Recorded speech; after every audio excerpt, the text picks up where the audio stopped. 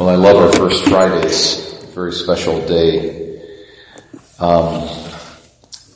So with the thought of the Sacred Heart of Jesus Christ in the background of our minds, let's look at what we've got in our gospel today.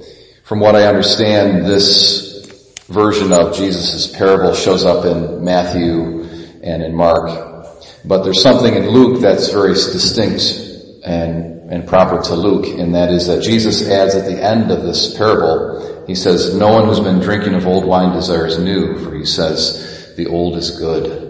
And I'm going to try to explain what I think it means. It's open to a lot of different interpretations, but let's forget about the patch for now and just focus on the wine thing, right? So, from what I understand, basically the conventions of Jesus' day, what they would do is they would take these animal skins that were freshly tanned and prepared, and they would make a bottle out of them. And then if you put new wine into them, that was a smart thing to do because the new wine was still in the process of fermentation, and that process kicks off gas of some sort. And so therefore the wine bottle made out of the animal skin's got to be able to be flexible. It's got to stretch. Okay? So if it's already done stretching, it's an old skin, and you put new wine in it, then it's going to burst because of that fermentation process is going to burst the old. Okay? So Jesus, the whole thing here is he's saying, I'm changing up the liturgical patterns here. Okay, in the transition from the Old Testament to the New Testament, we're not going to be doing the stuff that we did in the Old Testament. Alright? We're going to be doing new things because something's new. There's new wine, and he's referring to himself, he's referring to the grace of the gospel. This is a new state of affairs that God is instituting on the earth. And so we need new forms and new rituals, okay, and new ways of doing things to accommodate this new work that God is doing in the New Testament dispensation. So that's the general idea. But this final saying is kind of funny, because he says, I think, again, it's open to different interpretations, but I think he is being slightly teasing. Okay, he's saying, no one who has been drinking old wine desires new, for he says the old is good, and it's basically saying like, it's good enough.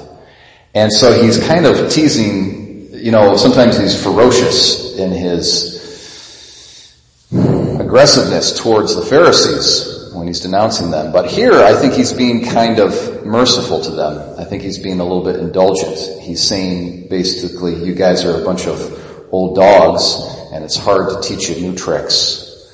And so he's kind of sweetening what he's trying to teach them with a little bit of mercy and compassion, even for the Pharisees. That's how I see it, okay? Again, it's probably open to different interpretations, but I think he's playing with them, he's having a little fun, and he's trying to soften the hard edge. And they came at him with a really lot of bars, He's like, they're basically implying that he and his followers are a bunch of, they're not spiritual people, they're drunkards, they're gluttons, they're lazy, they don't have the discipline that the Pharisees and their followers and John the Baptist and his followers have. You guys are, softies.